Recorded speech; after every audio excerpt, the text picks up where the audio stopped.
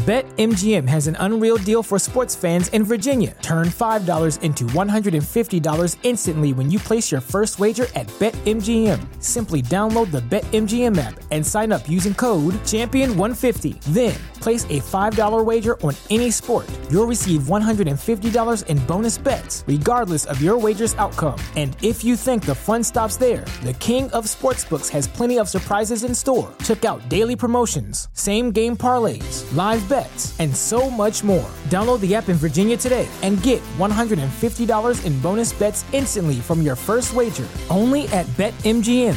BetMGM and GameSense remind you to play responsibly. See BetMGM.com for terms. 21 plus only. Virginia only. New customer offer. Subject to eligibility requirements. Rewards are non-withdrawable bonus bets that expire in 7 days. Please gamble responsibly. Gambling problem? Call 1-800-GAMBLER. Promotional offer not available in Washington, D.C.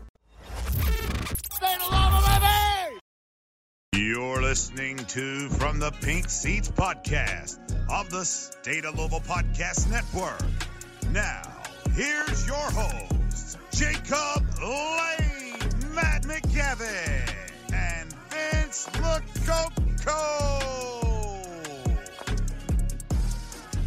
Folks, welcome into From the Pink Seats podcast. If you don't remember me, I'm Jacob Lane. Happy to be back here on the show. It's been a couple of weeks. I'm trying to figure out if I know how to work this stuff. I got on and my microphone was muted. Matt's like, can't hear you. I'm like, well, everything's the same. Nope, microphone's muted. We are back, and I'm glad to see that me being away from the show doesn't lead to losses. That's great news. So now I can come back. We'll see this week. Maybe that's on the other side, but it's great to be back and talking Louisville football. I'm joined as always by my good friends Matt McGavick, Vincent LoCoco. The gang is all here, and it's been a rough couple of weeks with schedules, man. But it is. I know this has been a couple of weeks in the making here. Look at us, we're back. I don't know what you're talking about. I've been here the whole time. That's right, man. You are consistent. You are just grinding week in, week out, man. I got to give it to you. Me and Matt dropping the ball over here on our attendance. Not perfect students. I'm just glad that me being away didn't result in a loss.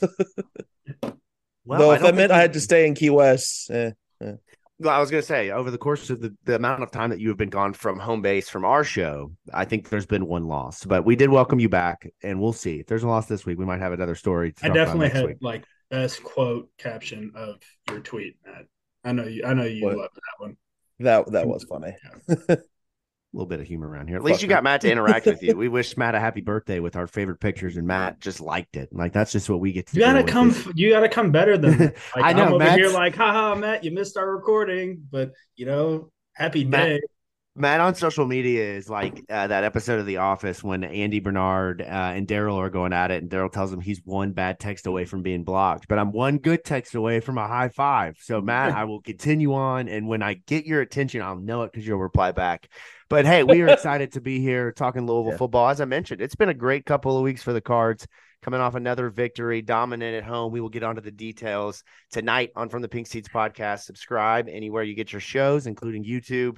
Be sure to follow us at Pink Seats Pod, at U of L Report.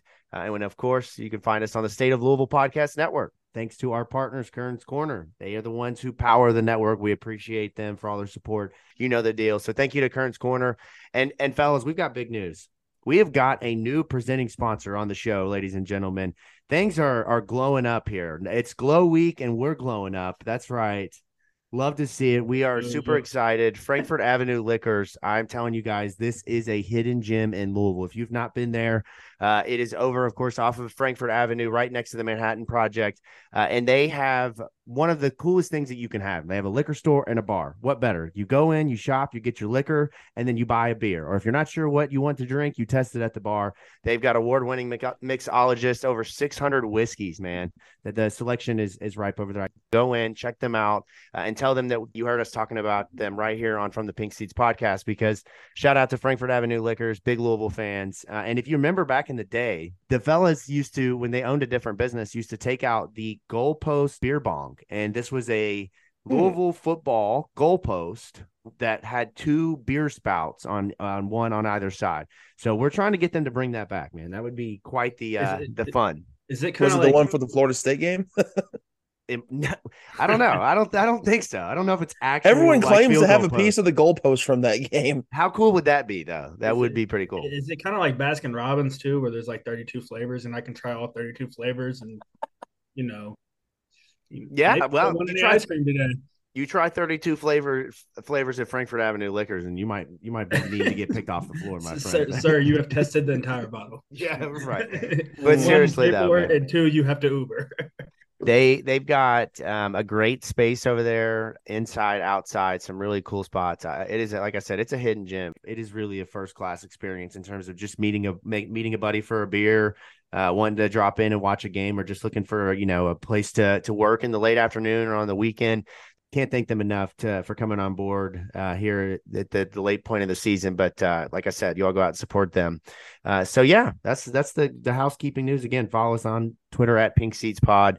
Let's just real quickly run through the little myriad of topics here. I've got to tell you on my favorite thing from the Louisville football game. I saw this in real time, and then as I was going through our pictures over the weekend from Jared Anderson, state of Louisville, I found the best hype men that I did not know existed for Louisville football.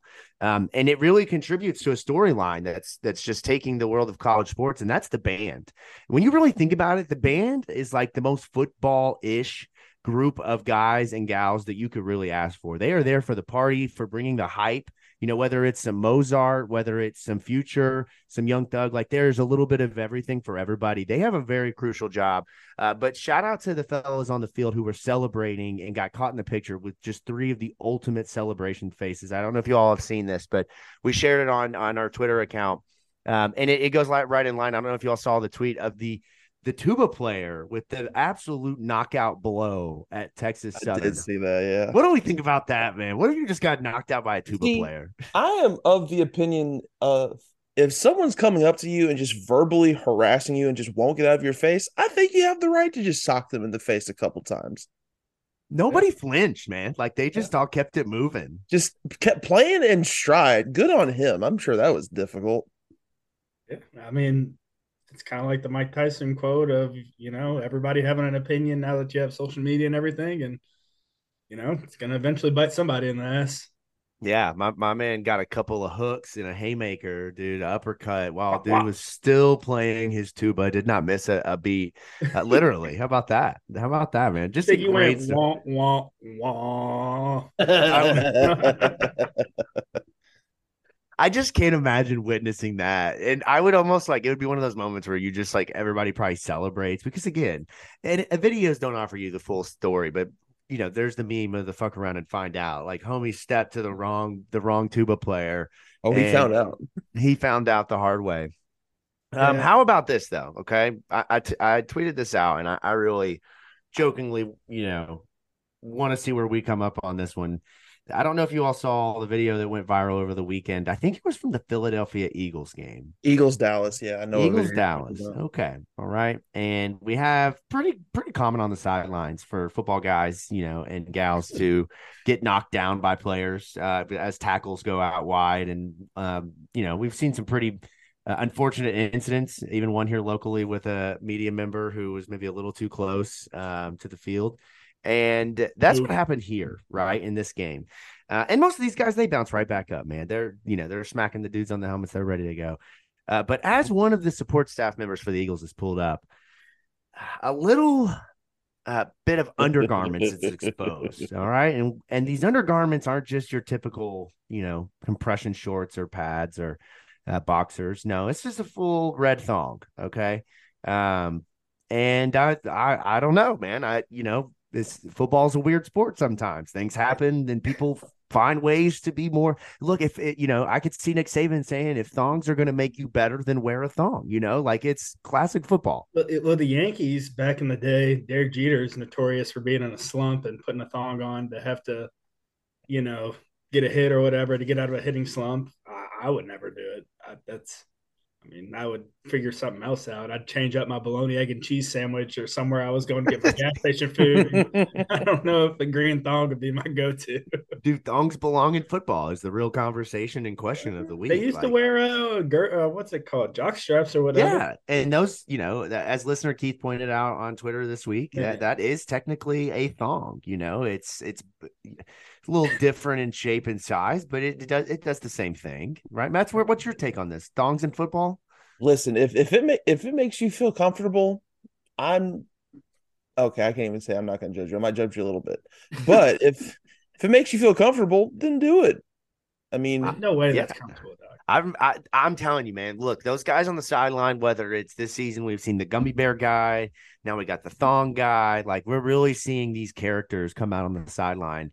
I I'm miss here the for smelling more of salt this. guys. Whatever happened to those guys? Yeah, the smelling. You would strike me as a smelling salt guy. You're intensive Love enough them. so I could see Love it, man. them. Awesome. Yeah, I would much Yeah. rather wake up and just smash some smelling salts than drink a coffee any day of the week. What I've never. This would probably be good content. used- I've never used smelling salt. What would that be like? oh to me? god, that'd be I amazing. used to like my favorite would be like crushing two of them up and putting them in like the little Gatorade cups, shaking it up. I mean, there a bunch of people do this. Shake it up and just fucking go straight. Just chug it. No, you don't drink it. You just freaking big old Oh, whiff of it. smell it. Okay, Yeah. all right. Big old Okay. whiff of it, and you know, if you ain't coughing, you ain't hitting it right. Yeah, that's Because That's- your we're all eyes will talking it start right there. watering and freaking. Oh, it's awesome though. You want to talk about like head rush, ready to go? You should definitely try it, Jacob. okay. Yeah, we might If have to anybody get some gives smelling you the salts. bottle smelling salts, like twist off cap ones, be very cautious because those are the Okay. ones that like, like you know what? Stick your nose all the way up in there and get a good whiff. It smells like roses. It's extracurriculars of football just are so enticing, man. There's just so many elements of this, from smelling salts to thongs, that just all these little details make this the greatest game on the planet of Earth, right? I mean, it's every week. I'm finding out more and more how much I love football and how awesome football guys are, even if they wear thong. Like Matt said, judge. I won't judge you, man. If it's aerodynamic and you can get moving and you do your job better, then you do you, man. It'd be worse You do getting you. whooped by a dude in a thong. Yeah, no, I mean, and it's also like it was in a situation where his homie almost lifted him up by his thong, so he almost got like a super wedgie. Almost ripped it. Maybe that's Yeah. maybe that's the Eagles like trick is they're all out there in thongs and everything. Just No wonder they Jason- like the tush push so much. Yeah, Yeah, dude, right. this There it is. They all have thongs on. makes so much more sense. I mean, it's just cheeks jiggling, man. The ass smash and the tush push is a little bit more enticing when your teammates are wearing thongs, I guess. Like that's just the way it goes in Philly. Let's see what else we got on that. Speaking of birds, how about the Ravens, man? Super Bowl favorites. What do you guys think? I mean, I know that it's not in the point yet where we're seeing teams, really like, because anything can happen. Injuries happen any week, but I feel like the Ravens are proving that defense is legitimate enough to win a championship. I'm getting tired of everyone calling the Dolphins frauds. I'll tell you that much. Yeah, I mean the Dolphins certainly haven't done themselves any favors because they look bad against Philly. They didn't look that great against the Chiefs.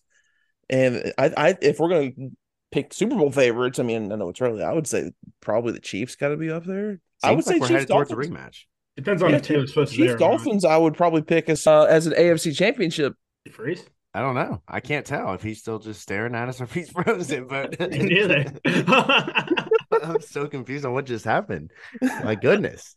Yeah, the birds though. The birds. It's the year of the birds, man. The NFL. That's the way it goes. The Ravens doing their thing, but I don't know, man. The receivers for the Ravens, they still. I just cease Still to not be great. amazed at how they drop footballs. You know what's crazy is like we've bashed the Ravens receivers probably every week we've been on this show throughout the season, and I somehow managed to have OBJ, Nelson Aguilar, and somebody else who's also on the receiving core on my fantasy team for whatever reason. Yeah, that's very unfortunate for you. Hanging out on my bench. Well, when you look at the Ravens, though, I mean, look at their schedules. They've got some of the best wins in the NFL. I mean, you'd have to kind of pull up Philly's schedule and Kansas City. I know that they've won a couple of really big games, obviously, but they beat Cincinnati, they've beaten Cleveland, both of which, as of today, would be playoff teams in the NFL. They absolutely laid the smackdown on Detroit and Seattle. Again, two teams that would be in the playoffs. Now, I know they played a game closer against Tennessee. They dropped the game against the Colts. That should have been a dub. Refs really, really got in the way there of that one. And then you beat Houston. So, I mean, they're not a team that's been, beating a bunch of losing teams each week. They've definitely dropped a clunker or two, but both games have been decided by less than 7 points or 7 points or less. So I mean, this is a team that's really a couple of bounces from looking at an undefeated schedule. And then when you look at what's left for them, I mean, they still have to play Cleveland and Cincinnati, the Chargers.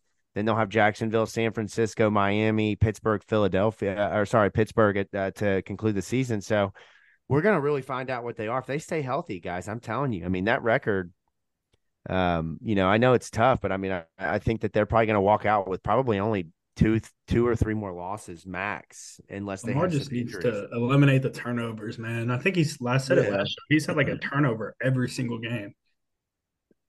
Yeah, it seems like he's had a lot more of them this year than he had in the last couple of Fumbles. seasons. Seems like it's more fumbles than anything. And I don't watch the Ravens enough to. Yeah, and look, He has had a fair amount of fumbles.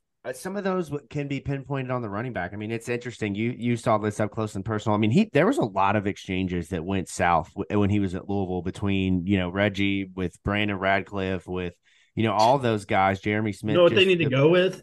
When in doubt, let him take the ball. Yeah, I think that's what they were saying on the broadcast when Justice Hill and he had that exchange that kind of went south. But the running backs that they have, I mean, they've played 52 running backs in the last 3 years. I mean, nobody there can stay healthy. I don't know what it is about Baltimore running backs, but they've got Gus Edwards now who, let's go Gus. I'm riding the Gus bus on the fantasy side of things, trying to come back from a really, really crappy start. And he has been balling, man. I think he's got like 5 touchdowns the last 2 weeks. That's a legitimate running back. Well, I'm pretty sure that like the Ravens strength and conditioning coach was voted one of the worst in the league by players.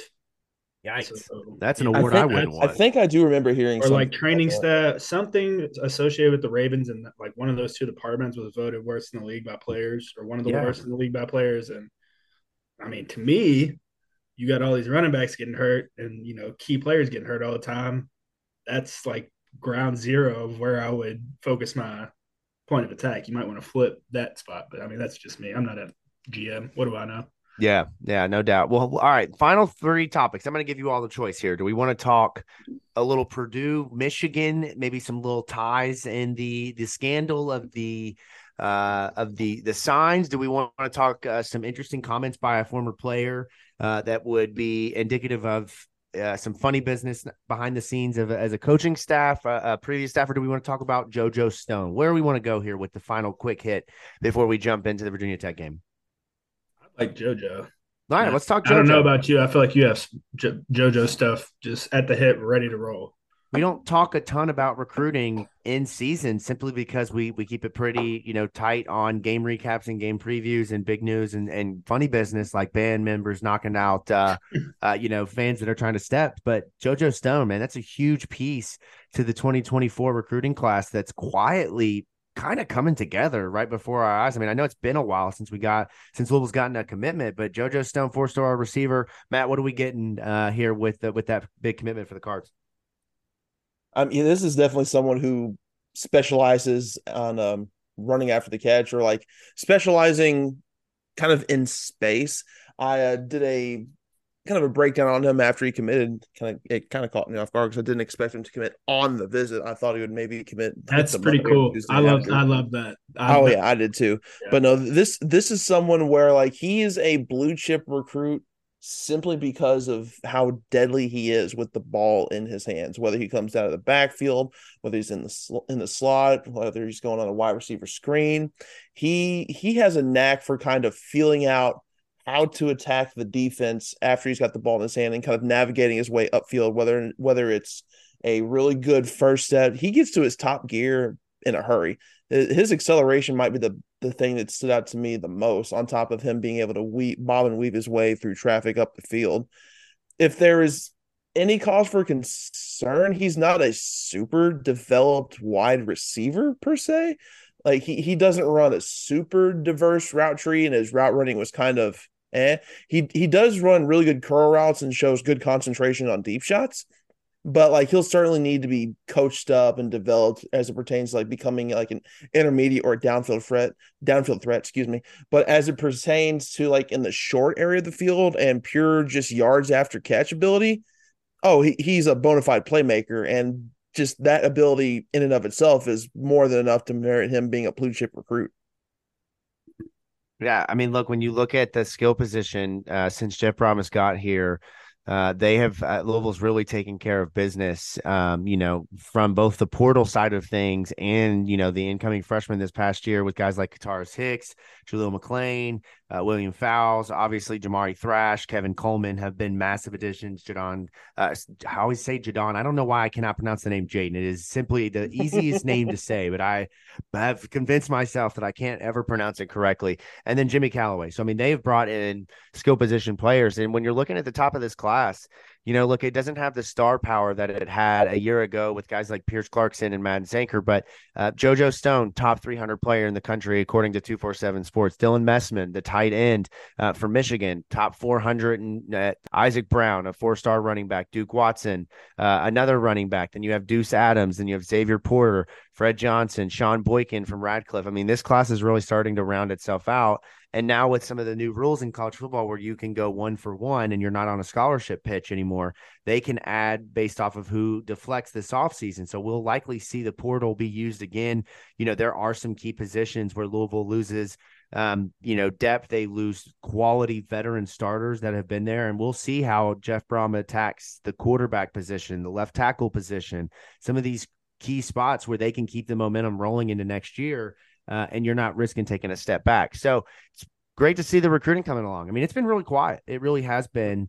And some of the recruits early on, now they have really kind of bumped up the charts towards the back end. There were several guys who were not in the top, 1,800 in the country when they committed. But now Louisville's, guys at the bottom have started to develop and have big seasons and kind of shown that, they're worth, being one of those guys that you get on early compared to, some of the bigger names. So great to see overall. That's big. And it really highlights an incredible weekend. So let's just jump into it. Louisville, Virginia Tech. It's a game that we really didn't know what to expect going into it because Virginia Tech had come in playing so well, blowing teams out, kind of proving that they weren't what they were when they started the season. And then bam, Louisville happens, 34-3. Let's go. What do we think? We want to just jump right into Vince's game notes. What we got for this game, because I mean, it's just one of those where the physicality, the dominance is what you want from your Louisville football team. It was just a straight teeth kicking from the first second that special teams whistle blew on the kickoff.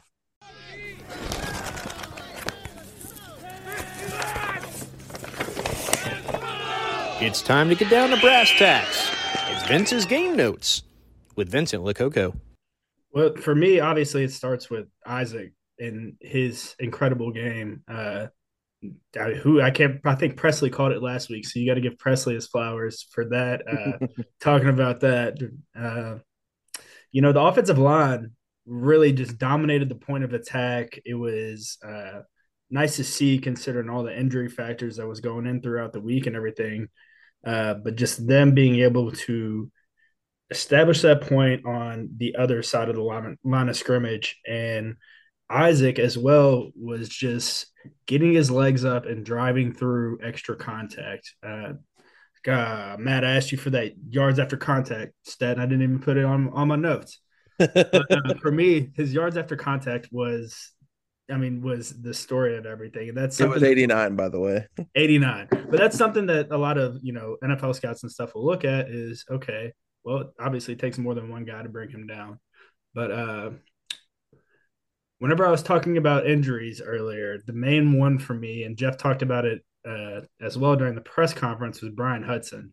Now, Matt, what exactly is wrong with Brian? Has he said anything? Because nothing's wrong with Brian is what Brian would tell you. Yeah, I know. I mean, it's awesome. I love it. Brom alluded a few weeks ago that he was hurt, and he's never specified what he was hurt with. And honestly, if I was none the wiser, I would think he was fully healthy by the way he's been playing, performing, you'd warming have to up. chop his leg off. Is that our clue? It's a leg injury, maybe? I don't know. Brom said leg. He could have said arm. He could have said fingers. Well, seeing just the fact that he's not practicing all throughout the week, and he was talking about him getting, just these minimal walkthrough reps and stuff.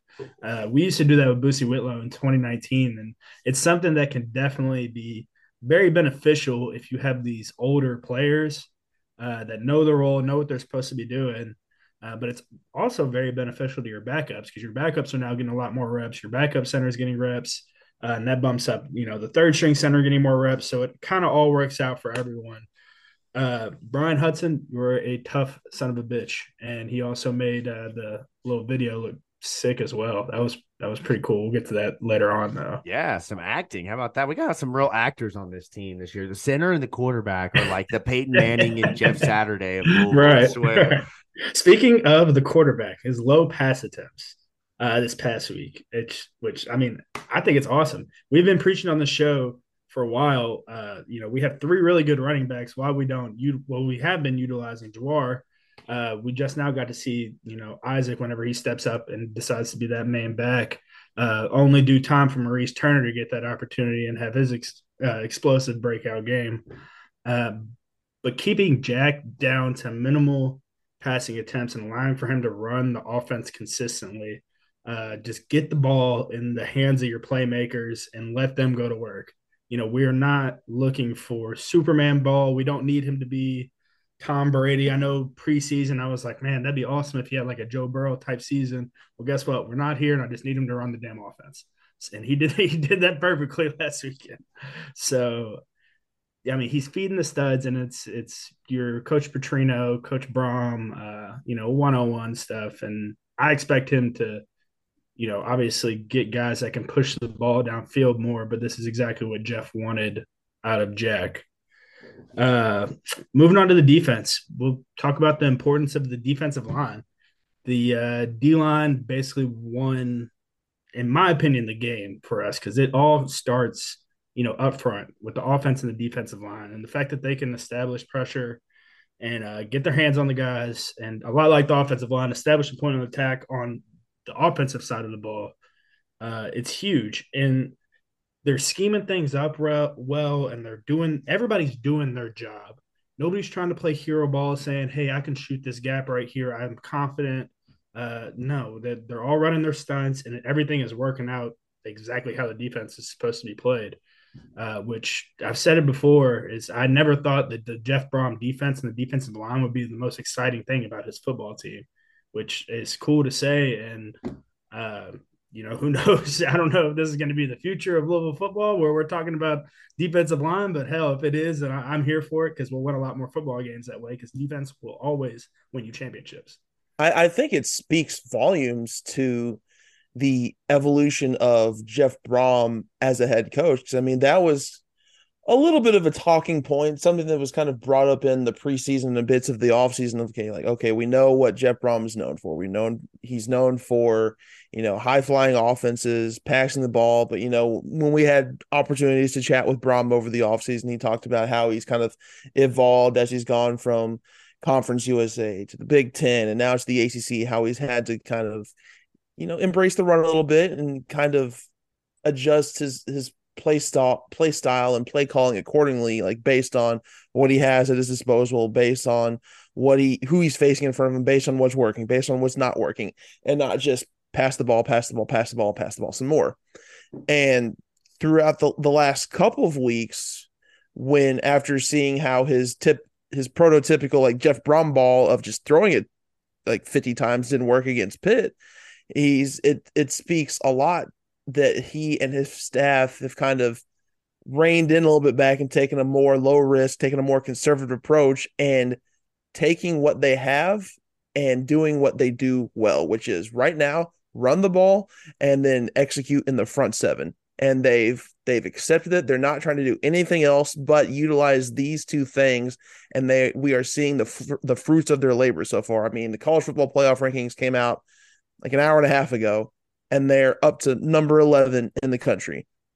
I mean, I didn't see this coming a lot. If anyone who said they saw this coming was just being hopeful, but we legitimately are in a situation where Louisville is not only in the driver's seat to reach Charlotte, though if they win out the regular season, take down Florida State in the ACC and the ACC championship, maybe have some chaos happen around the college football landscape, Louisville could be in the mix for a college football playoff berth in year one. I'm not saying it's going to happen, but I'm not saying it's not going to happen.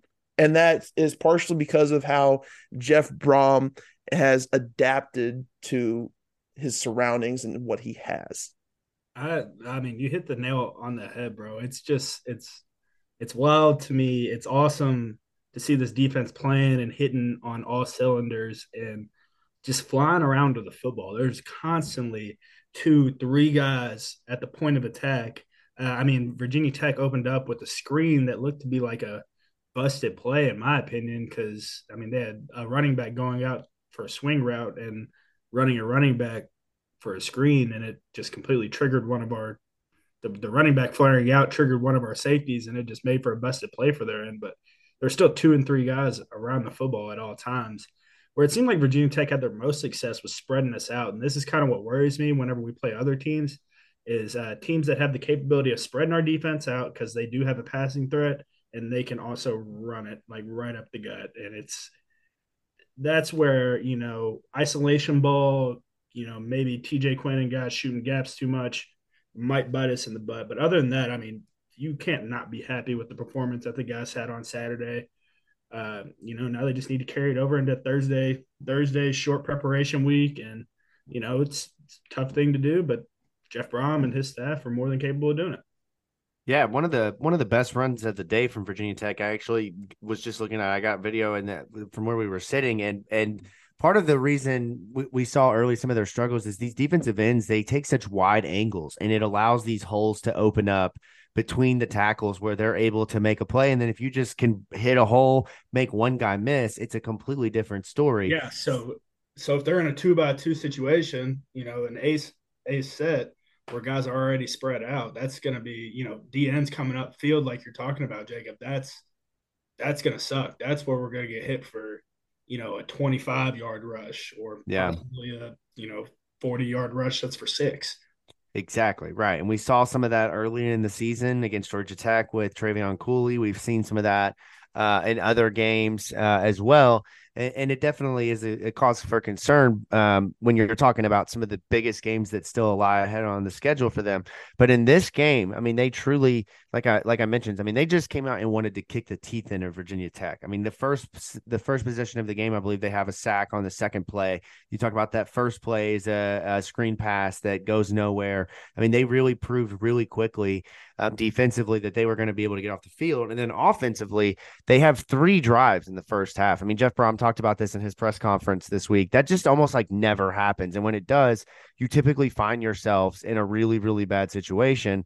Thankfully, Louisville wasn't in that spot because the defense was playing well, but they go on the first drive, 9 plays, on the second drive, 6 plays, and on the third drive, in which they ultimately missed that 20-something yard field goal, they go 11 plays. So really controlled this game with the running attack, specifically with the combination of Jawar Jordan and Isaac Ariando. And they also threw some Jack runs in there, man. I mean, Jack had a couple of nice plays. It wasn't anything to, that it would, show up on a depth. I trust him to get 6. I trust him to get 6 to 8 if you needed him to.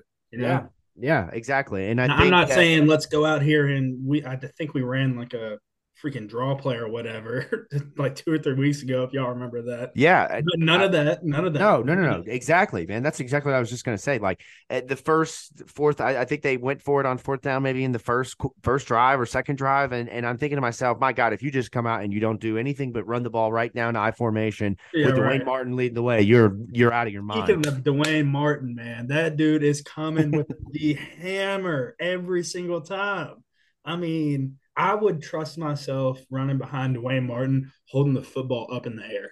Because, I mean, he's going to knock somebody over. He is a bull. So is Nate back there. If you watch Nate on Jawar's touchdown run, I mean, shoot, all the tight ends, they're blocking really well. It's turning into one of those positions where they might not be catching a lot of balls, but they're sure as hell making their impact felt in the blocking game. Yeah, and I thought it was really interesting. I think I texted you about this early in the first quarter. Presley and I both noticed that they were lining up 2 tight ends in slot positions. They were doing some really interesting things with those guys out there. Just, I feel like Jeff's like, look, they're not the greatest, but we're just going to do weird stuff, and you got to just guess and figure out what we're doing with it. It's not like they're incapable guys. No, like, for sure. Run their routes well. They catch the football. They're just not world beaters. They're good tight ends. Yeah. I tell you what, though, I would like to see Joey Gatewood get more involved in like the passing game. Yeah, man. Like if when it comes to like the passing aspect of a Brom offense, I mean, we all see how much like a quality like tight end or like a reliable or consistent pass catching tight end can like elevate that aspect of the game. I mean, just look what Payne Durham did at Purdue. And like Joey Gatewood has been like the only semi-consistent aspects passing wise from the tight end room. Like, not trying to poo-poo all over the other guys, but I mean, like, they're Satterfield guys. They're more acclimated to blocking, and there's nothing wrong with that. But like, if we're gonna have if Louisville's gonna have packages where like they're exclusively throwing the ball, I think Gatewood needs to get more run. Yeah, I mean, look, I'm waiting for the tight end in motion. Joey Gatewood bomb downfield. Jeff, it's give it to coming me, at some Jeff. point. Give it to me, Jeff. Actually, coming no. at some point. Nope. Save it. Save it for the week. You know which week to save it for. Yeah, that's right. I need a Joey Gatewood touchdown pass. That's right. Well, and I mean, 23, almost 24 yards a catch for him on the season. He's only got 3 for 70, but they've all been big plays down the field. They tried the running play with him this week. That didn't go anywhere. But that is definitely something that I would like to see Louisville get more involved with. And really the other kind of critique, I don't really know the right way to phrase this because it's not necessarily hurt them, but Louisville is going to, in the next 4 weeks, be tested and have the run game limited or shut down. We're going to see that again at some point. I don't know against who. I don't know when that happens. And when that does, we're going to have to see Jack Plummer be able to distribute the ball to multiple guys. He's going to, because defenses are going to be good enough with enough dudes at some point in the season to shut down or limit your best players. So we need to see guys like Isaac Gariendo, Chris Bell, Amari Huggins, Bruce. I will continue to ride this train until it parks in the station. We've got to have all the horses running the race. Like, all of these guys have got to be able to come out and have big games. And we saw, the ball was spread around quite a bit this week. I mean, I think there was 9 guys that caught a pass. Including, your biggest plays of the game through the passing game came from Jaden Thompson, who had the 37-yard touchdown, and then Chris Bell, who had a couple of really nice plays down the field. And a hit stick on. Oh, man. Oh, my God, that was celebration. Beautiful. I turned to Max Martin. I said that was Chris Bell. That was zero, the wide receiver that just went. In our time, you would have had, I think there's 2 or 3 wide receivers that would have went down and made that hit. Devontae Pete, Gio. I don't know if you guys remember. Oh yeah, he played in the NFL for a couple of years. Yeah. Gio would probably fly down there, made that. Yeah. But I mean, bro, that was balls to the wall. Awesome.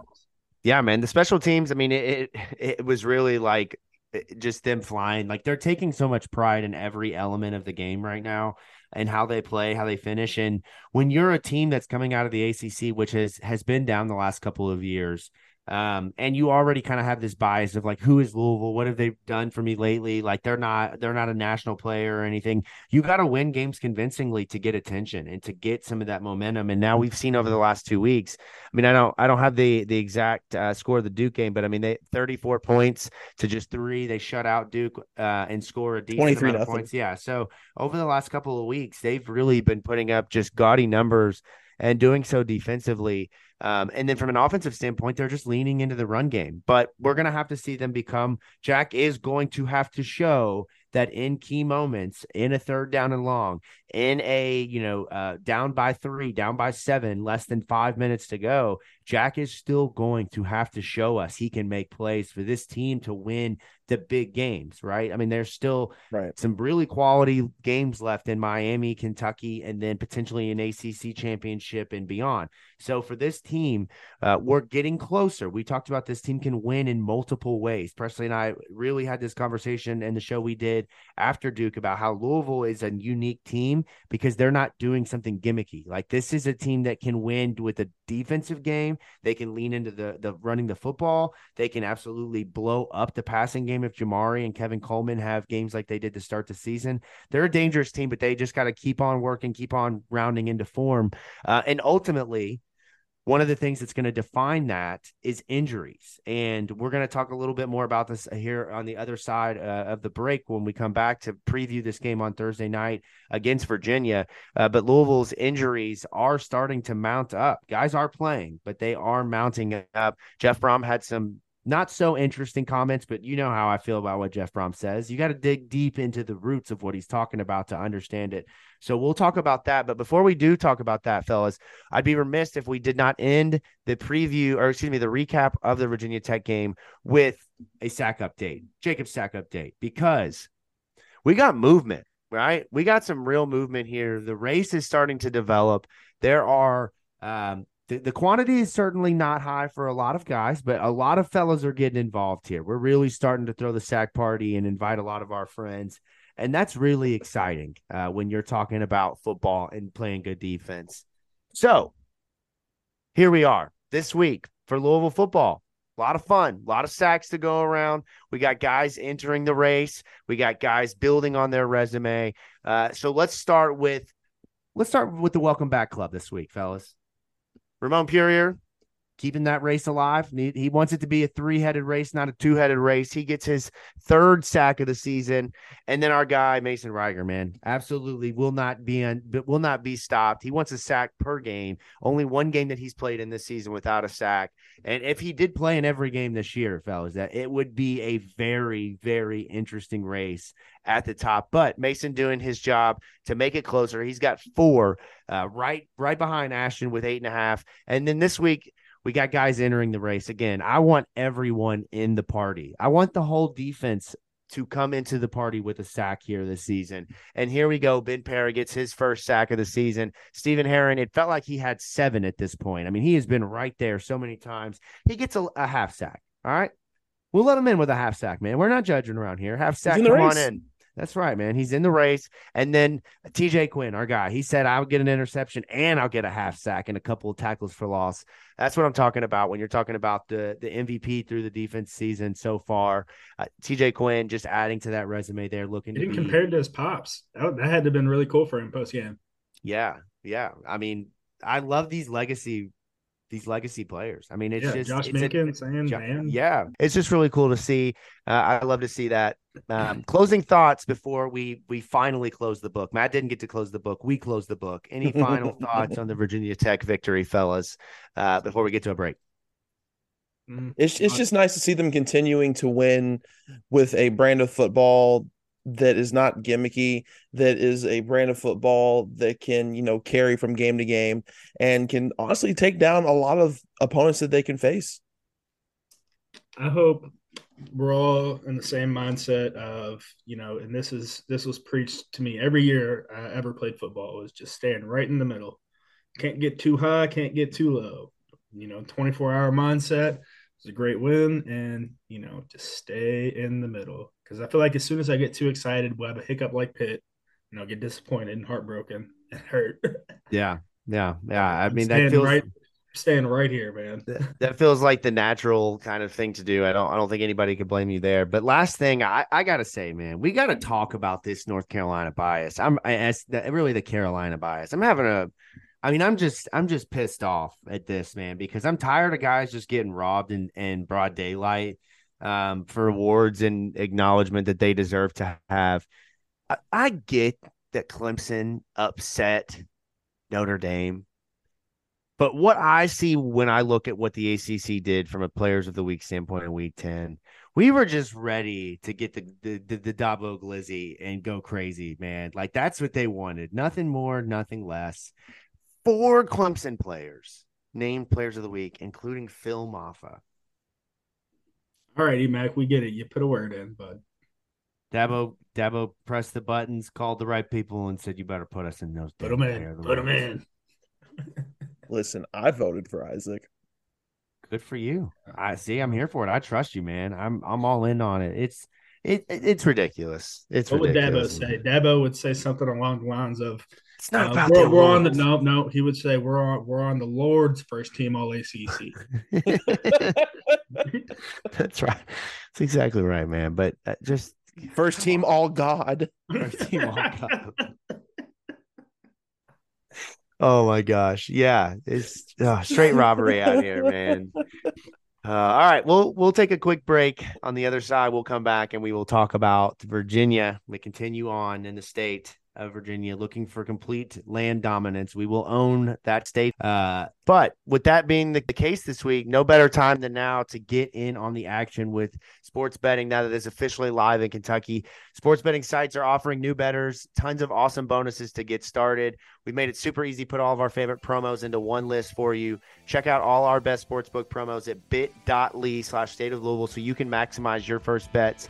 Each time you sign up for one of the promotions, you're directly supporting our show, which allows us to do bigger and better things. So keep doing that. If you're looking to sign up for any new sports books in the state of Kentucky, head over to bit.ly/State of Louisville for our top offers. That's bit.ly/State of Louisville. Offers are only available for new customers who are 18 plus, 21 plus select sports books, and must be physically present in Kentucky. Please gamble responsibly. If you or a loved one has a gambling problem, call 1-800-GAMBLER. As always, I am currently sipping on some Mr. and Mrs. Bourbon. Mr. and Mrs., as you might know, is the official brand of Louisville legend Russ Smith. But what you might not know is that Mr. and Mrs. is becoming a national and global brand, shaking things up in the bourbon industry. Like basketball, bourbon has long been a passion for Russ, dating back to his college days. He studied and learned under some of the more renowned master distillers in the area. Mr. and Mrs. is more than a passion project. It's the culmination of a decade of painstaking work. Mr. and Mrs. is for everyone, from a more traditional 90 proof to a cask strength that's smooth. Be among the first to try Mr. and Mrs., the official bourbon of the state of Louisville, and from the Pink Seats podcast. On shelves anywhere you find your liquors or online at mrandmrsbourbon.com.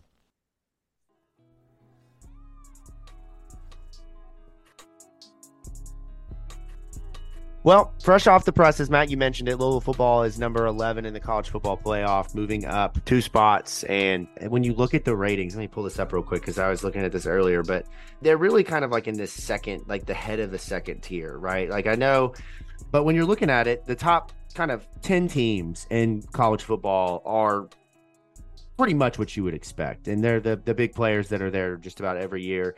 And those are probably the 10 that most people kind of assume are most likely to end up in that Final Four. But then you look at like 11 through 20, and Louisville is really like the voters are saying here what there is that Louisville is the best of that second group, in my opinion, that Louisville would beat Oregon State, Tennessee, Missouri, Oklahoma State, Kansas, Oklahoma, Utah, LSU, Notre Dame on neutral fields. Like that's just how that would go. I'm just curious on your all's take. Like, where do you kind of see, Presley and I talked about this a couple weeks ago, where do you all see Louisville in the landscape nationally? Like, do you think Louisville is one of the best teams in the country? I mean, obviously I know they're 11th for a reason, or do you kind of feel like they're the pretender in a group of a bunch of contenders, you know, in terms of their full body of work? I think they certainly have a chance to emerge as a potential contender, because I'm looking at the college football playoff top 10 right now, and there's a couple teams ahead of them who, quite frankly, have not played anyone. I mean, the first one that comes to mind, Michigan. I'm not saying Michigan's bad. Michigan is very good. They are full of talent. They've not played a single damn team. Oregon, 8-1. They also have not played anyone worth a damn. And the one team that did play worth a damn, they got beat. So we'll see how that shakes out. Penn State, the first time they played a real team, they couldn't do anything at all. And they play Michigan this weekend. So we'll see who's the bigger fraud. Now, I say that all in tongue in cheek. Both are very good teams. Just Penn State and Michigan fans don't come after me. How much fun is this, though, that we get to have this conversation Michigan again? fans have other things that they have. Yeah, right. That is very true. Havoc is the least of their worry. Yeah, that is true. But yeah, but in that kind of group of one-loss teams, the two teams who I think, well, three probably, who I think do belong in that like tier with Louisville are Texas, Alabama, and Ole Miss. Because I've watched a fair amount of Texas and Alabama because they typically play in some of the bigger games week in and week out because, you know, TV loves the Blue Bloods. It is what it is. But I think Texas is really good. They certainly looked pretty good this past week, and even without Quinn Ewers. Alabama is really starting to hit their stride after like suffering that loss to Texas earlier. Ole Miss, I mean, Lane Kiffin's got them rolling. They've got a big game this weekend. They play Georgia, right?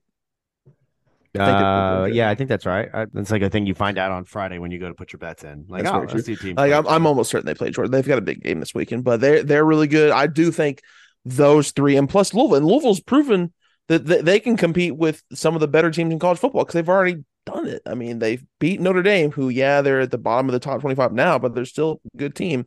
They beat a then ranked Duke, who is kind of getting hit with injuries at the worst time. And they've beaten a handful of other teams who are like, FPI top 50, things, metrics of that nature.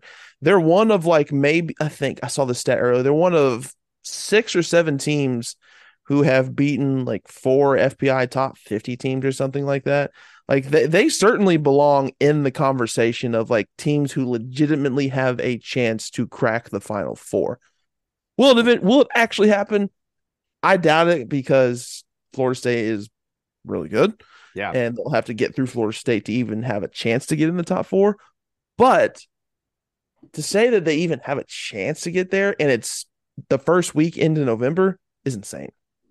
Pac-12 football is not real. So Oregon, Washington, you're out. Get out of here. Not worried about you. Florida State, nah. Mike Norvell, whatever. I think we can beat you. Texas worries me. Alabama worries me. Ole Miss is undisciplined, and I think we can beat Penn State. That's my opinion.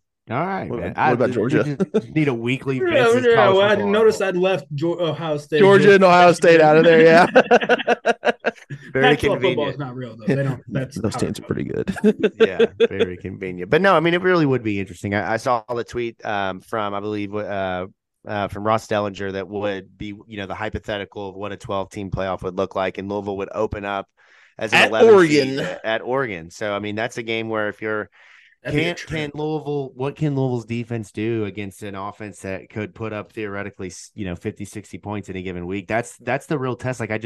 It'll be really interesting to see against the Miamis, the Kentuckys, and then, hopefully, fingers crossed, the potential game against a Florida State, whoever else, North Carolina, whatever it looks like, in an ACC championship. I don't know, man. It's all that's really interesting. I'm fascinated. I'm much more tapped into college football from top to bottom than I ever have been, because this is fun. We're not the opposite. It doesn't feel like it doesn't feel like the Alabamas and the Michigans and the Ohio States are on another planet playing a different game that we have not figured out quite yet, right? It just always has felt over the last few years that in terms of the national relevance, it's kind of like how we feel with basketball right now. Louisville's just nowhere to be included, and so for this, it feels fun to have these conversations and say, could Louisville beat Oregon, and what would that look like? Yeah, I mean, obviously there's clear favorites to actually get into the Final Four, but a lot of the top 5 teams, top 10 teams, honestly, have had periods where they've looked vulnerable. I mean, Ohio State, they really struggled to open up the year. I mean, Georgia had kind of looked vulnerable earlier in the season, and they kind of needed Missouri to piss down their leg to come out with a win. Michigan played nobody. Florida State's had a couple close scares. Washington before last week against USC was kind of cutting it close. Oregon played nobody. Texas is good. Alabama also good. I'm with you. I'm with you there, Vince. Texas and Alabama scared me. But I mean, Texas played Kansas State, close for a good chunk of that game, did they not, this past week? So I mean, it's not Kansas as if State's they're good too. Yeah, no, I mean, I totally understand that, but in terms of the rankings, Louisville theoretically is better than them, and they gave Texas all they wanted. So I don't know. I think that I'd rather face Michigan than Texas. Yeah. Well, we'll 1 week season, right? Let's get our minds around that here. I know it's a lot of fun to talk about, but let's get back. Coach Betty used to say all these people deciding numbers are just a bunch of fat guys eating donuts, sitting behind a computer, and never played a down of football in their life. In this instance, a lot of these guys did play a down of football, so it doesn't really, imply there, but you get the message. Yeah, for sure. So Virginia this week, short week. If you rewind back to the beginning of the season, both Vince and I brought up the game against Virginia, I believe, or maybe it was Matt. I don't know. One of you two and me. Somebody was right. Yeah, that this was a game to watch because it was going to be Louisville coming in on a short week after a game against Virginia Tech. I know I said it for sure.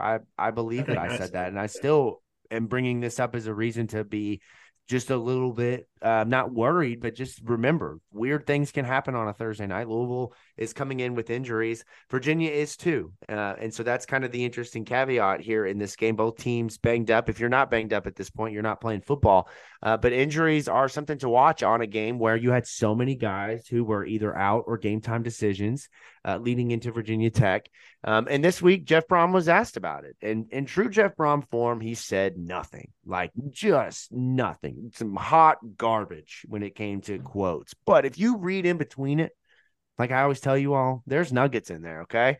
Jeff Brom, he always says nothing, but he says a lot. So this week, he says, going to try and continue to get them healthy. Yep, let's do it. I don't think anything otherwise. He said, when that will happen with a few, I'm not sure. Some are day-to-day, some are longer. I think we got out of this game for the most part as healthy as we could for the circumstance. A lot of new. Yep, they certainly did, right? Jaws didn't have to play for a chunk of this game because Guriendo was carrying the squad. You know, Brian Hudson, Willie Tyler. I didn't notice either of them really coming out of the game, but I mean, Louisville has shown that Michael Gonzalez can slide over and play that left tackle spot. So they've developed depth, and it's allowed them to not have to worry about some of that. And he alluded to that. He said a lot of new people stepped in who played well, and they're continuing to be healthy. Right. So guys stepped in, they're healthy, they didn't get injured. He said every day is valuable. The guys who didn't play want to get out on the field. Some are suffering some pretty good nicks and bruises, maybe more than that.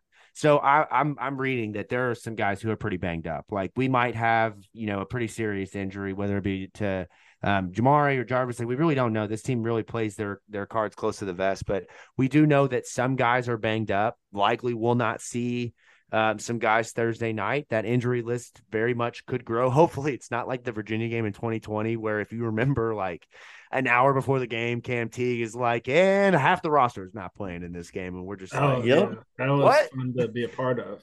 Yeah, right. It was like 40 waking guys up on Saturday and, walking to the stadium and you get picked up by the trainer and he throws you in the bus. He's like, yeah, it's like half the team's out. Yeah. I'm like, what the? I haven't talked to anybody yet. Yeah, man. We were just a couple of guys away from you playing, man. I mean, that's how low things got there with some of those injuries. But now we just hope that this week we don't see that list grow. And just again, to refresh your memory, Jarvis Brownlee, Jamari Thrash obviously did not play last week. Again, we don't know as to what those injuries are. We know that Jarvis Brownlee went out against Duke. I believe came back in against Duke for a little bit there at the end, but ultimately was pretty banged up. And then Jaws, Brian Hudson, Willie Tyler were guys that were questionable, but ultimately played in that game on Saturday. So injuries stacking up for Louisville. But on the other side, as we jump into this game with Virginia, Glow Night, very interesting promotion. I'm here for these kind of unique events that are not a blackout or a whiteout or a red out. Yeah. So what, you got a good Glow story? No, you big Rave fans? No, okay. For one, the glow-in-the-dark skeleton cleats, I don't know if you guys remember those. Whenever we did those, like 2016 or 17, those were some of the best cleats out there. It was around Halloween. We had like a Halloween-ish game, and we wore those. Those were cool. I hate glow-in-the-dark uniforms. It makes no sense.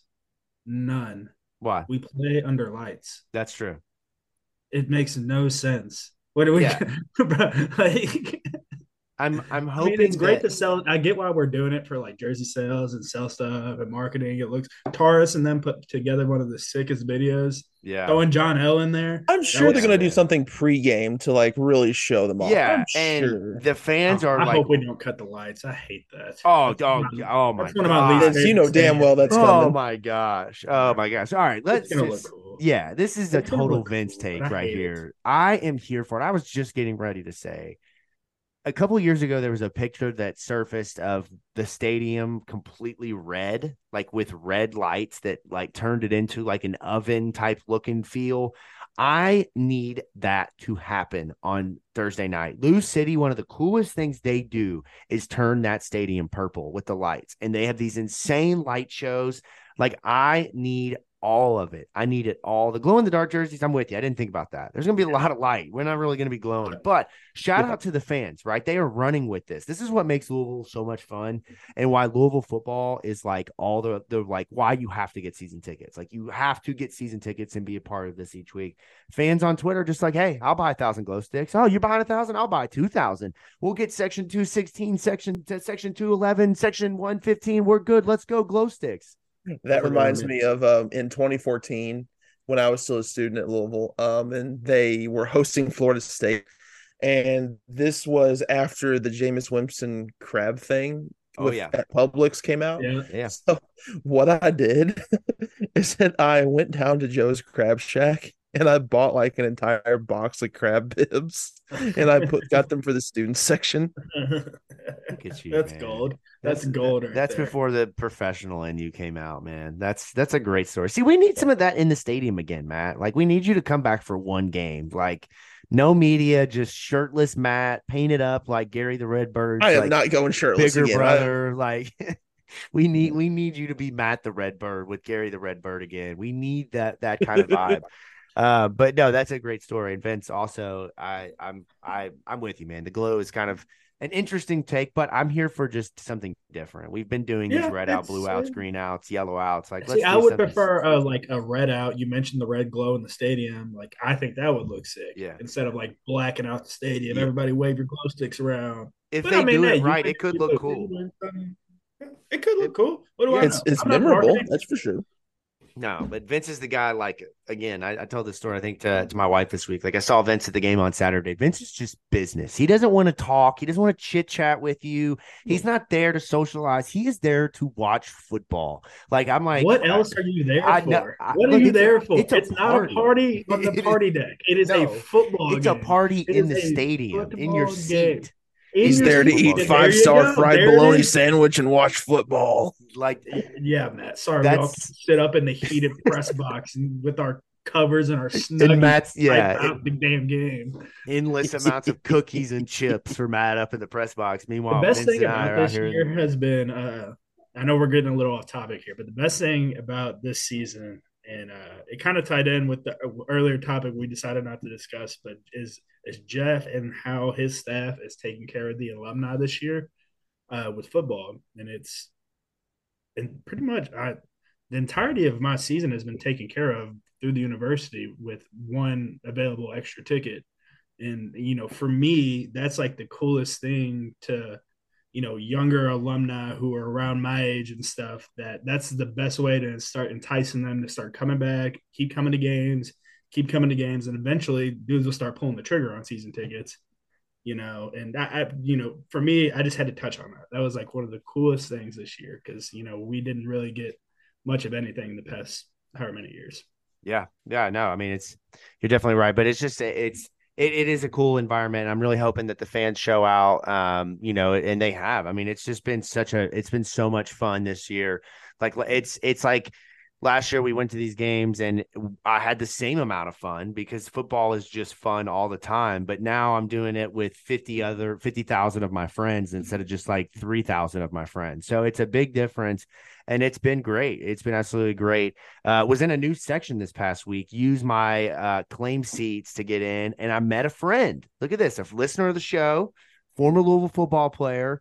Just a casual chit chat, right? Guys just being dudes, high-fiving. Introduced myself to Seth Pugh, former Louisville football defensive back, and just within seconds was like, oh, who are you? What are you doing? Oh, okay. You know Vince? Yeah, I know Vince. Just a great moment. Makes the family feel a lot smaller in that stadium. So shout out to Seth. Finest, baby. Yeah, shout out to Seth, man. I really enjoyed getting to chat with him. And that's the benefit of moving around the stadium from time to time and getting in different seats. So, all right, Thursday night, Virginia comes in.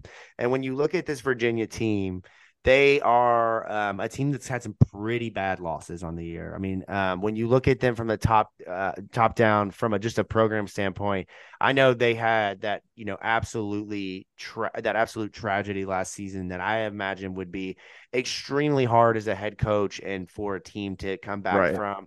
But Tony Elliott really has struggled as the head coach at Virginia. They are towards the bottom, I think second to last in the ACC, or maybe right in that range. And there's a good chance that this probably is the end of the road for him after a pretty short tenure. I think he's been there 2 or 3 years.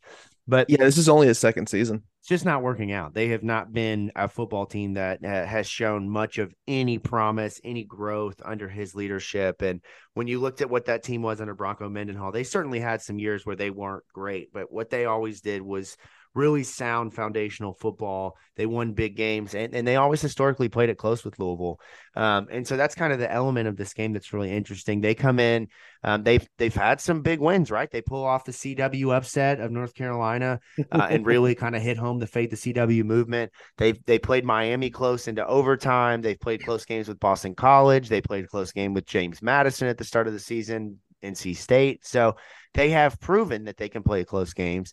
But then they've gotten their ass kicked by Georgia Tech. They've gotten their ass kicked by Tennessee. They've gotten their ass kicked by Maryland, teams that, are good, but not necessarily world beaters in college football. So they come in, and I mentioned a few minutes ago, and Matt, maybe you want to talk a little bit about this. They've got some injuries that will impact them both on the offensive and defensive side of the ball. They've started 2 quarterbacks this season. What's kind of the difference in what they might see between their typical starter who's played most of the year, and then the backup who's kind of come in and played in some games, has started a couple of games on his own? What's kind of this Virginia team look like with those 2 guys? So with their typical starter, Tony Muskett, he's the guy who's seen a lot more football. He's a senior. He's not as flashy, but he's a little more efficient with the football. He doesn't have like the dual threat ability that Anthony Calandria does. And Anthony Calandria is like someone who like can go out there and make like exciting electric plays. Now, Calandria is a true freshman, and he's had plenty of true freshman mistakes this season. He's had plenty of, highlight producing moments, and he's had plenty of low light producing moments. I mean, there's no other way to put it. So I think Virginia's ceiling is lifted when Calandria is in the game, but their floor is a lot lower. And I think when Muskett's in the game, their floor is a lot higher, but their ceiling might not be as high, if that makes sense. Yeah. But I mean, it regardless, this Virginia offense doesn't have like a ton of weapons outside of one guy. Yeah. I mean, when you look at the numbers, I mean, the one guy, very impactful. I mean, to have 1,000 yards, no matter who you play for, especially when you're splitting, with the 2 quarterbacks coming in and out, one of which is a true freshman who just, I mean, he's like, he just gets in and he's like, nah, man, I'm just going to do whatever I want. Like, I'm running around backwards, doing twisties, throwing the ball in the end zone, taking my helmet off, getting penalties that cost us the game. Like, he is really like Johnny Football light. Light, LITE, very light. Yeah, 5'11", 180. Yeah, I think I weighed that at like he's my size, freshman. man.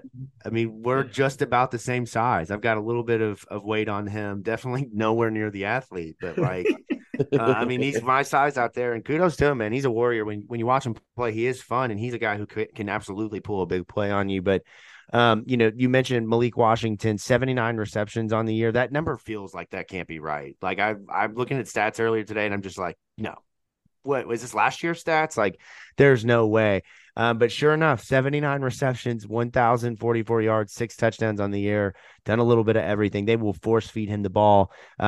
And what's really going to be fun to watch this week is Quincy Riley versus Malik Washington. Like, I'm keeping Quincy. I'm letting Quincy be Jair here and follow him all over the field and see what they have to do with that. I know a lot of people talked about this weekend, so this is not a groundbreaking thought, but like Riley Island is a real thing in Louisville right now. Like, no one is throwing the ball to Quincy Riley because Quincy Riley is not having any of it. And it is great to see one side of the field shut down.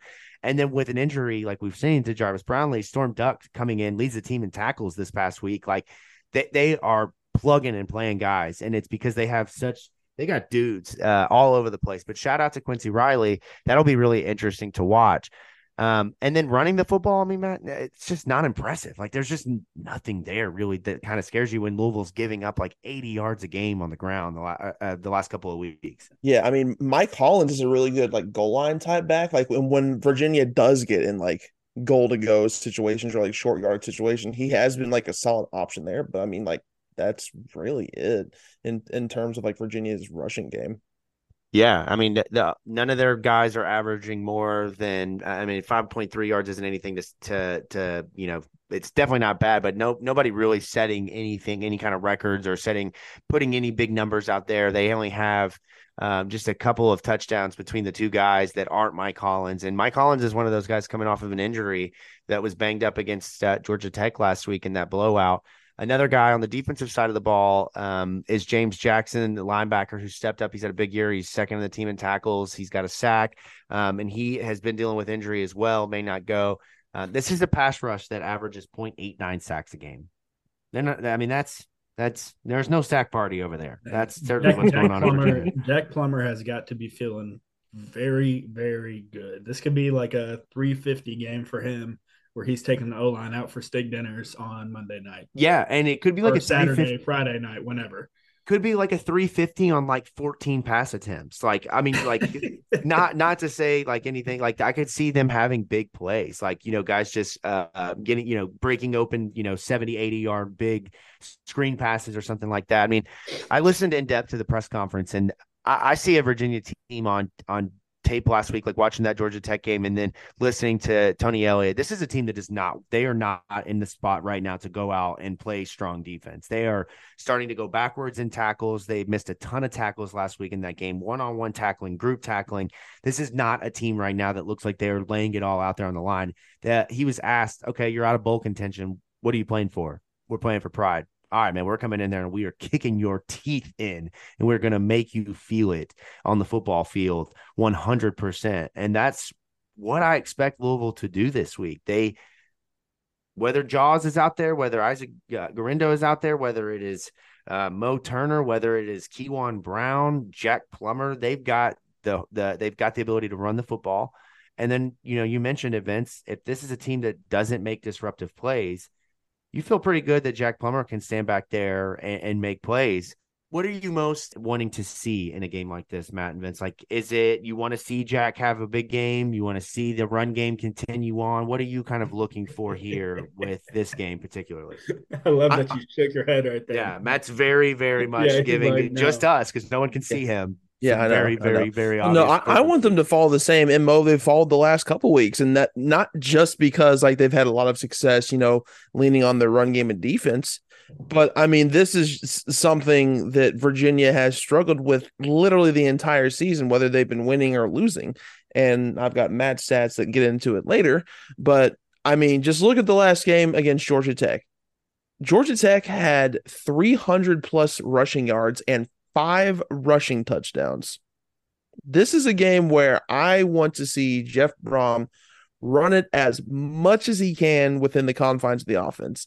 Have Plummer maybe come close to 20 passing attempts, and that's it. Not because Virginia's got this otherworldly secondary, because I mean they've got some decent guys in the back end, but I mean collectively it's not a great secondary. But in the front seven, Virginia's atrocious, just flat out atrocious when it comes to containing the run. So I want to see them go out with another run heavy and run focused approach, and not because it's what it has been working the last couple of weeks, which it has, but that's just what Virginia struggled with, and Louisville's kind of used to this way of operating. So I'd be kind of shocked to see them kind of deviate from that plan a little bit. I'm going to flip sides of the ball on you, and I want to see defensively. I definitely want to see them get more like continuous pressure on whichever the two quarterbacks that they see. And in doing that, whenever you see, say that last name one more time for me, Matt, you were phenomenal at it. Say what now? The last Calandria? name. Calandria? Yes. Calandria, yeah. So with him, I don't want to see our ends. Jacob mentioned it earlier too, them coming too far upfield and, not being able to keep them contained. That's something you definitely want to keep an eye out for. And, everything's won up front with the front seven. And, I just want to see a lot of pressure on the quarterback. Yeah. And here's a really fun stat for you for the last or for this season for Virginia. In 3 games where they have been blown out against Tennessee, Maryland, and Georgia Tech, they have given up 14 rushing touchdowns in those games. They have also in those games been outscored 136-44. Louisville, they should come in and win this game by 3 touchdowns or more. This should not, on paper, be a competition. Virginia is really bad at some things that Louisville is really good at. And while Virginia does have a decent, kind of offense that can make plays, obviously, I mean, when you have a 1,000-yard receiver, that's no scrub. And Matt's got some great stats here right after I wrap up talking on this point. But they have weapons. They absolutely can do some damage and hurt you if you come in lackadaisical, not focused, looking ahead to Miami, looking ahead to the college football playoff, the ACC. Letting everything get to your head over the last couple of weeks, all the fans screaming how great you are, all that can bite you in the ass if you don't come ready to play. But the verdict is out on this one, and Virginia is poo-poo garbage. They should beat the absolute crap out of them on Thursday night in L&M Cardinal Stadium. With that being said, what everybody has waited for, Matt Stats. What we got? And real quick, before getting into my mad stats, going back to that Virginia-Maryland game, I remember watching that from the hotel room in Indianapolis, because that's Louisville was playing in Indianapolis against Indiana that weekend. Virginia goes up 14-0. They score on their first 2 drives. And okay, maybe Virginia is able to rebound from getting just absolutely blasted by Tennessee the week before. And then they proceed to give up 42 unanswered. There was one point I think it was in the second half, where Anthony Calandria threw a pick on not 1, not 2, but 3 consecutive pass attempts. I need it. I need another quarterback that I'd want to come back to Louisville. I want that list to just keep growing, right? Riley Leonard, Sam Hartman. That's got to be a record of some Calandria. It's got it. Yeah, it's got to be. It's close to it. Yeah. Right. All right, Matt Stats. Drop what you're doing and listen up. It's Matt Stats with Matt McGavick.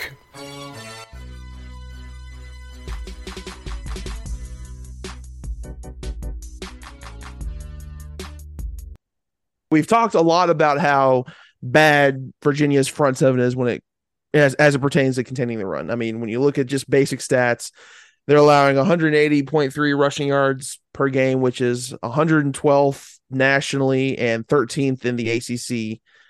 But to really and truly put into perspective as to how bad they are at containing the run, going to my old pal Pro Football Focus, which I love, their run defense grade of 51.6 is the worst in the FBS.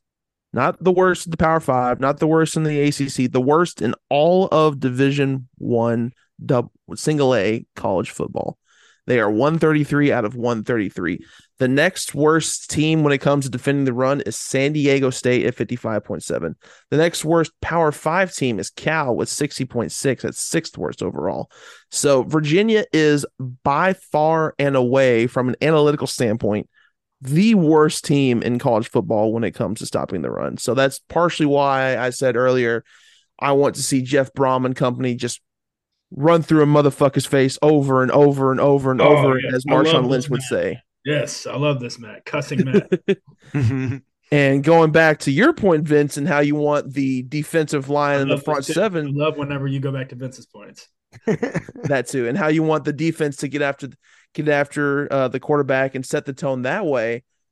I think they're going to be able to without even hardly trying, because of Virginia's 7 offensive linemen with at least 100 blocking snaps, the only one with a offensive grade above 70, which 70 by PFF is above average, is center Brian Stevens.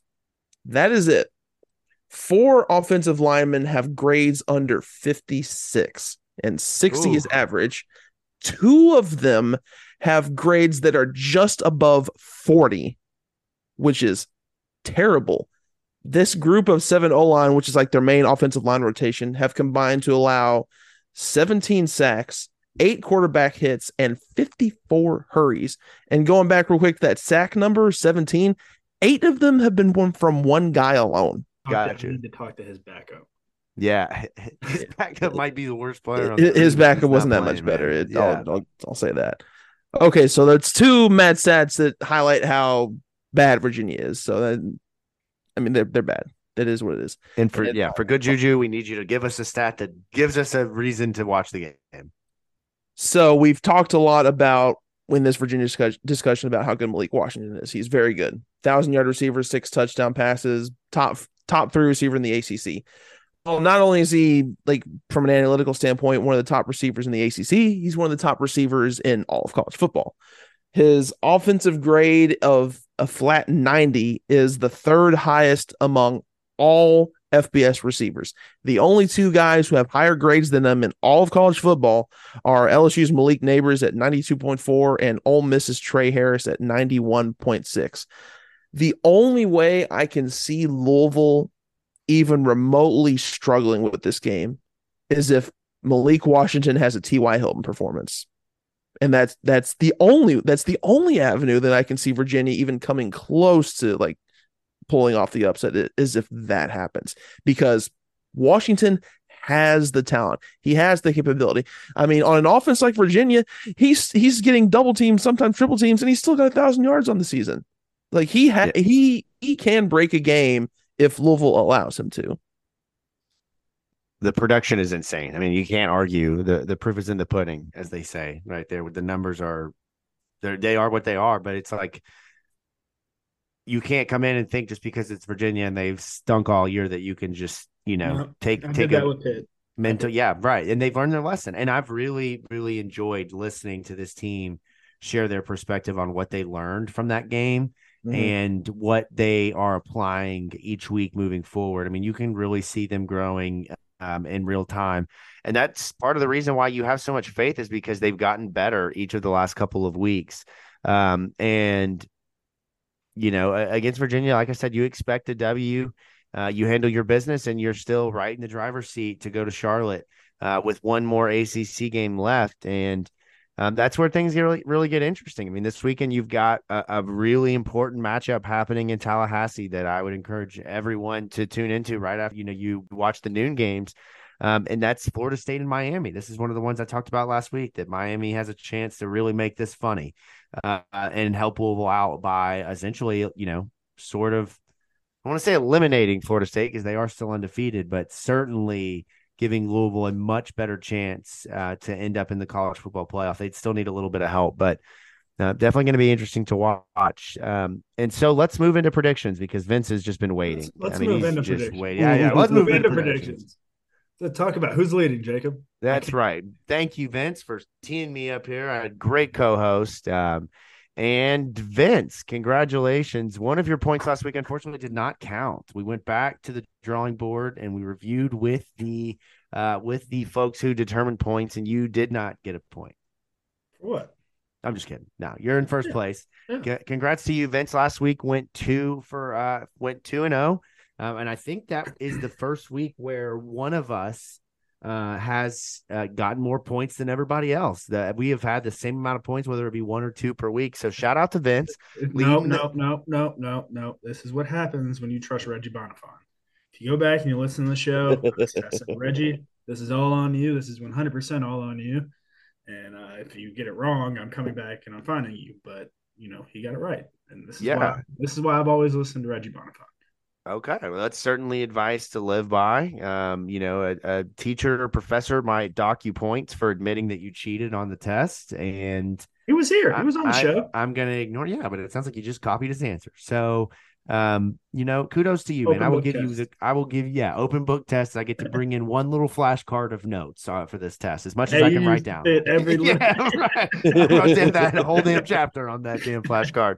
But no, Vince has taken the lead as we get into the back half and really heating up here. 10 points for Vince, 9 for the rest of us. Reggie and Grant, our guest pickers, have both gone undefeated when they've picked on the show. So shout out to our guest pickers. And this week, got the Virginia game, of course, that we'll predict, just like we do with most games, or with every game each week. And then this week we will do, what will we do? Let's do total tackles for loss for Louisville, because because we talked about Virginia's offensive line being poo-poo. We tried this before with sacks, so we will see where we get in this week. What happened to sacks? Nobody got a sack? Yeah, I don't think anybody got a sack, man. Nobody got a sack. Vince, what do you got, man? What do you give us your score and what you're going with? Leader's not going first. This is like okay. We don't do okay. not horse knockout. Okay, yeah. I need to be in the back of the line to see the jump shots first. You need to be in the back of the line to see the jump shots. Okay, all right. I will go first. I feel pretty confident that Louisville is going to win this game convincingly. I'm battling in my head of the approach. Is it get in, get out, or is it dominate start to finish to make sure we send that message to the voters, to the ACC, to everybody?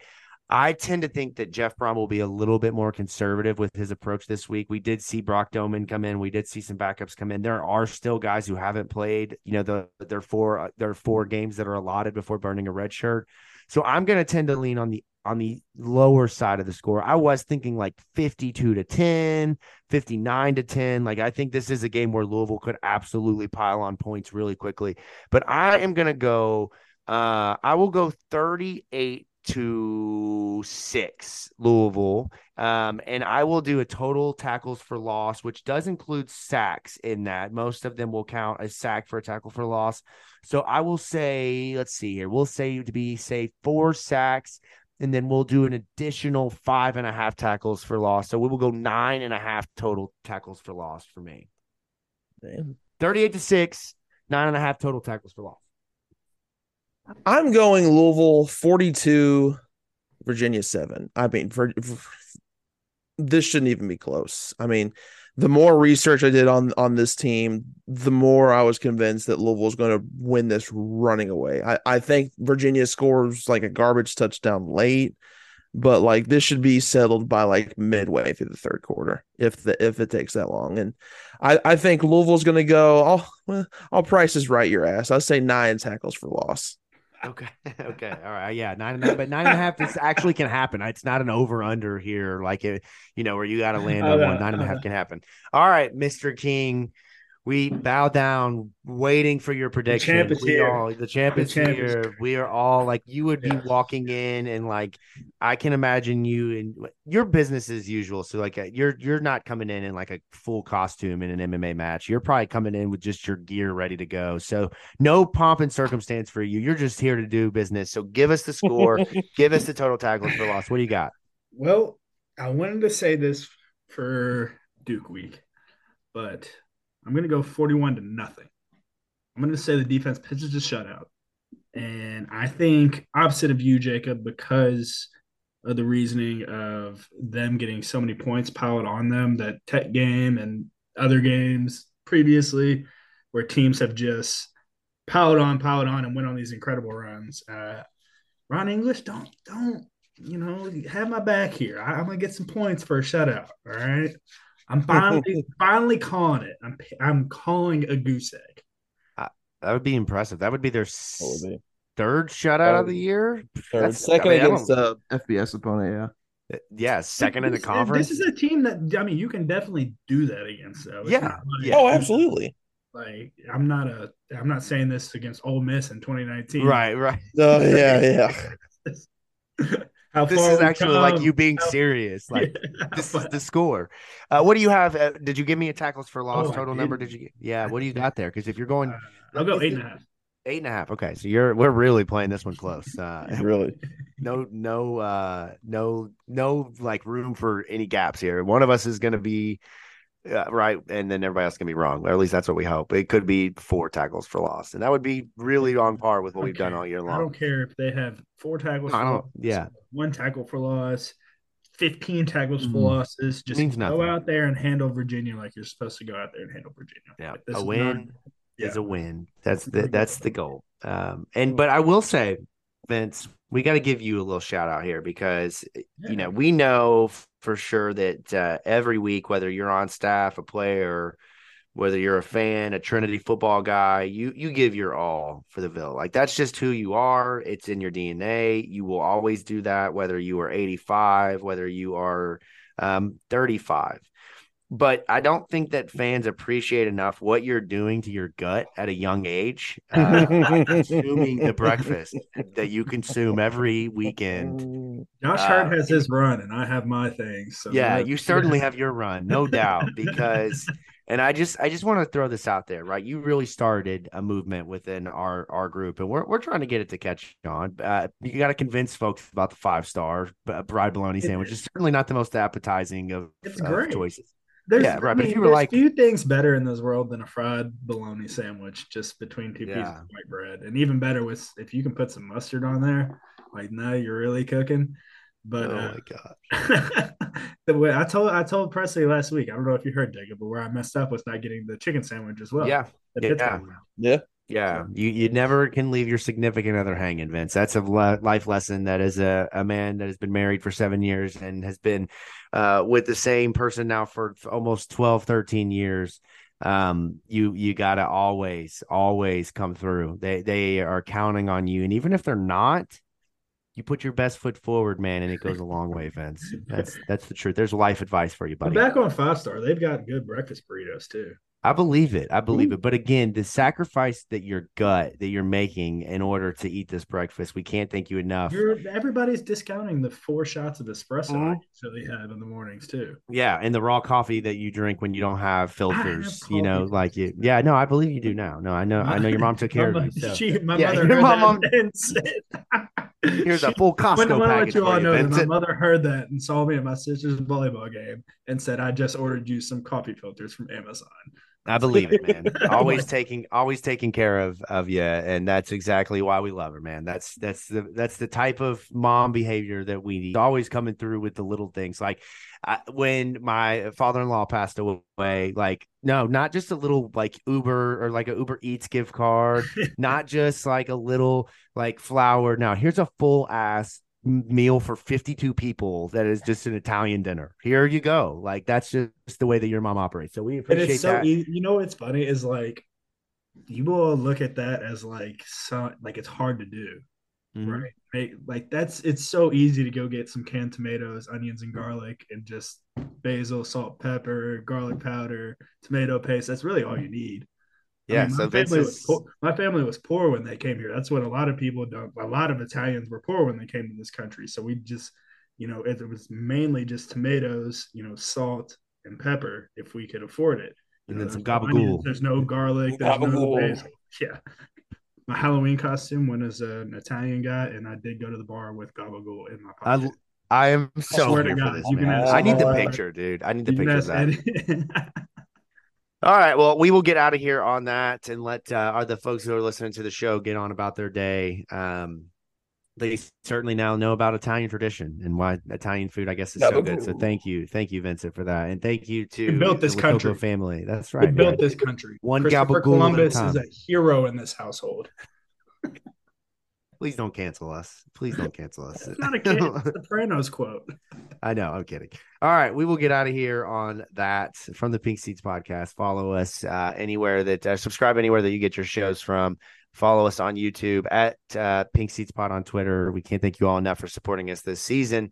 And we will roll into the weekend hoping for another W.